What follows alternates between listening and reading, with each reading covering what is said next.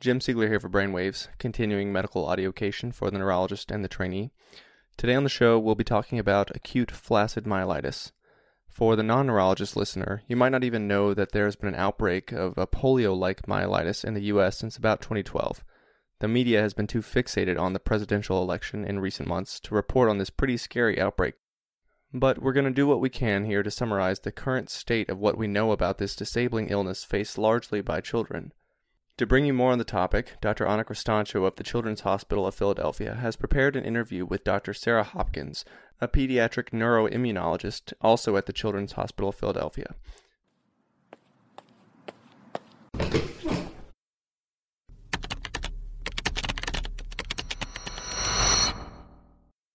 Today we are here with Sarah Hopkins, an attending physician at Children's Hospital of Philadelphia and assistant professor of clinical neurology at the Perelman School of Medicine at the University of Pennsylvania. She's an expert in neuroinflammatory disorders. So thank you very much, Dr. Hopkins, for agreeing to talk to us. Thank you for having me. So we were talking a little bit before we start recording about how acute flaccid myelitis has been a lot in the news. But I still think that it's somewhat of a new entity and not that many people are familiar with it. Right. So acute flaccid myelitis is a spinal cord disorder. The official CDC case criteria for acute flaccid myelitis are paralysis of one or more extremities and this longitudinal lesion on MRI. Patients can be considered probable cases, though, if they don't have an MRI lesion, because sometimes the lesions can be missed on MRI, specifically if it's early in the course. But those patients have to have, at the very least, the acute flaccid weakness plus abnormalities in their cerebrospinal fluid. So I think most people are probably familiar with transverse myelitis. And so how would this be different, for example, than a transverse myelitis?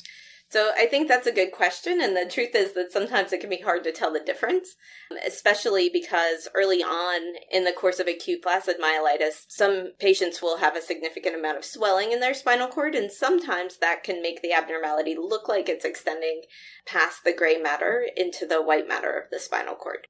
But in general, for patients with acute flaccid myelitis, when you look at their imaging, the abnormality is much more in the central gray matter of the spinal cord and predominantly in the anterior horn cells.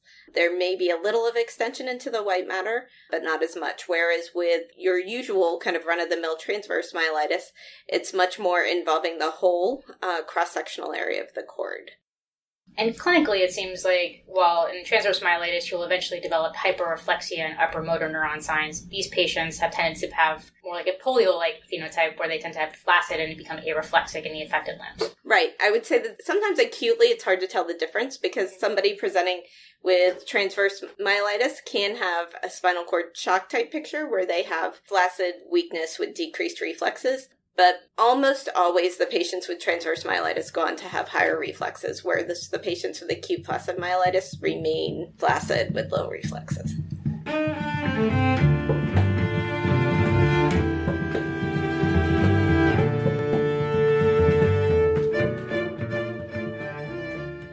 CSF studies are helpful in a couple of ways.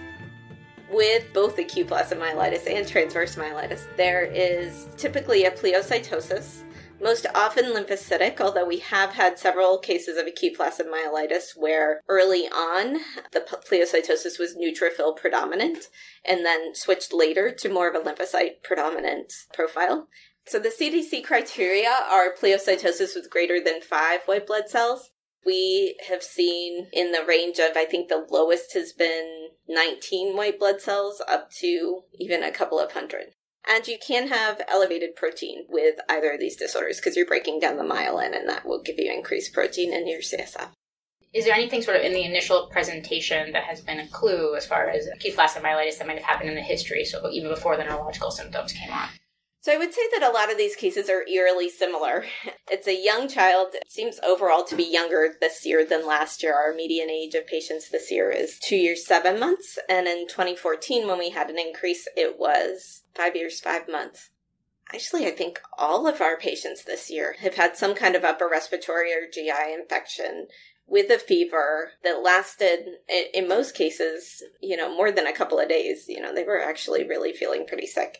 And then they come in with acute to subacute, so over kind of hours to days of weakness in one or more extremities. Often it starts with just an arm or a leg, but may progress to being both legs or all four extremities.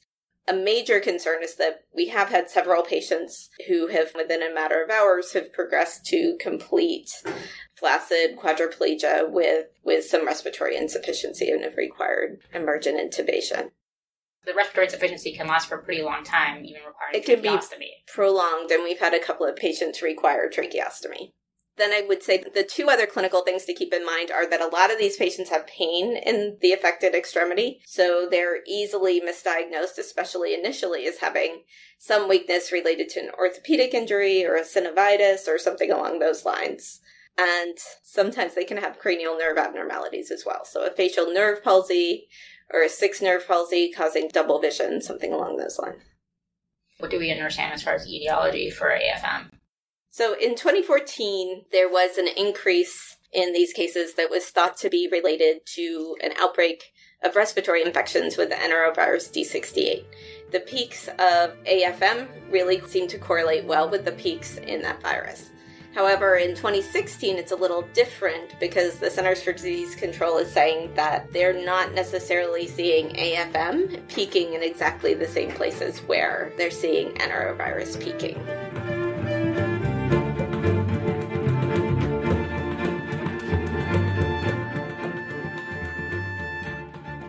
Now here at CHOP, when we have looked at those cases, we've had a total of 9 cases this year. And so far, most of those cases have had some positive sample for enterovirus, usually respiratory, but sometimes stool. And we have even had a couple of cases with a serum positive for enterovirus. In a recent paper that came out in Annals of Neurology, I think it was maybe 2% of patients that were tracked by the CDC had positive enterovirus in their CSF, correct? And so ultimately, even though it's a CSF disease, we don't actually pick it up there. Right. So the theory about that is that it's a neuronotropic infection. So because it's actually infection of the neuron in the anterior horn cell rather than a meningitis, where you've got inflammation and infection of the meninges, and it's easy to find it in the CSF. If that infection is sitting isolated in the anterior horn cell, maybe that's why we're not seeing it in the spinal fluid. What have we been doing to treat this at this point? So the really tough part about this for all of us, families and providers, is that there is no proven treatment to help fix this problem. There are lots of treatments that have been tried. We've tried all the things that we usually use in our idiopathic transverse myelitis cases. We've tried high-dose steroids, plasma exchange, IVIG. None of those things seem to give us a great outcome. What we've settled on doing here at CHOP is using IVIG because there is some thought that maybe because these are pooled immunoglobulins that would be new every year based on, the antibodies that are circulating in the population. We've thought that maybe using that as soon as we can and getting that extra humoral immunity to the child may help the course of the infection. And then the other thing we've been using is fluoxetine, which sounds surprising at first because why would you give somebody that had this going on Prozac? And the theory behind that is that from in vitro studies that fluoxetine does have activity against enterovirus D68 and inhibits replication of the virus. And it's the only FDA-approved medicine that we have that has that effect. And it's relatively benign, and there's fairly good safety data, even in kids. So one of the things I've sort of thought must be challenging in trying to study what's actually going to work for this is the fact that there is such a big ebb and flow in when we see peaks of AFM. So like you had mentioned before a little bit, in 2014 was maybe the last time we saw a big spike of cases. And by big spike, it wasn't exactly like we had like tons of kids coming through the door with AFM. Thankfully, it's just more than we had seen before. So how's the field sort of trying to figure out what might work in these kids when we can't really predict when we're going to start seeing them? Right. So hindsight being 2020, if I'd known we were going to have 9 cases this year, I probably would have tried to set up some kind of prospective study where we'd give these things to some people and not to others and see if they made an effect. I think what we're going to have to do is that now that this is a better recognized entity, we're all using the same case criteria to diagnose it. I think we're going to have to get together with other centers and combine some data and look at these patients and see what we think, because I know for sure that different centers have been treating it different ways. For instance, if you go to one children's hospital in Boston, you'll probably get steroids, you'll get IVIG, and you'll get fluoxetine. If you come here, you'll get IV and fluoxetine. And then if you go to, for instance, LA Children's, you might get something else. And overall, what's the prognosis for these cases? We only had 5 cases in 2014, 3 with a single arm affected, 1 with one leg, 1 with both legs affected. Of those, all of them have had some type of progress. 1 with about 90% recovery, all others with some, varying degree in between. But 1 to 2 was still fairly significant disability. So there has been some improvement for all of the cases, but none of them are completely back to the baseline where they were before, and a third to half of them with significant disability. So I think we were a little bit lucky in 2014. We had not as many severely affected cases as, for instance, they did in Colorado. And we didn't have anybody who needed respiratory support that year. So I think probably the outcome for our cases from 2014 is a little bit better. Not because of anything we did, but just because we were lucky that they weren't as severely affected. Really key has been focusing on establishing rehab services as soon as, the acute medical treatment is over. We know the patient's stable. We've got their respiratory situation stabilized. So really getting rehab services in there, getting them to an intensive rehab program. We know that recovery can take some time, and that including those services is really important to getting the best recovery. Have we seen clusters in, for example, certain areas or daycares or even families that have presented with similar symptoms, or does it kind of seem isolated and we're not entirely sure as to why some people get affected versus the others? Right. So really, if you look at the acute flaccid myelitis literature, this was first described decades ago in the setting of something called Hopkins syndrome, which was actually no relation. Acute flaccid paralysis in children who were in the ICU with an acute asthma attack. So that was really when this was first described. So, maybe there is some shared issue in asthma pathophysiology in this, although it's hard to imagine what that connection would be.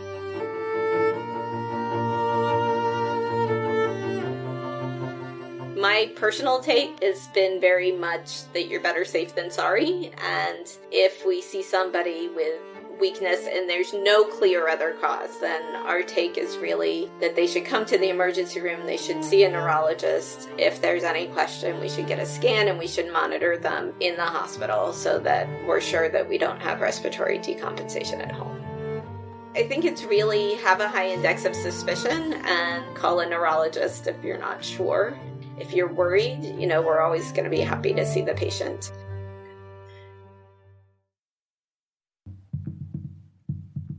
Thanks for listening to BrainWaves today. If you like what you just heard, you can find more related material on the web at brainwaves.me or find us on Twitter at BrainWavesAudio. Feel free to contact us at bweditorialboard@gmail.com. Be sure to check out our iTunes archive for older episodes. This episode was produced by Jim Siegler. Music by Lovira. I'm Erica Mejia. Join us next time for another edition of BrainWaves.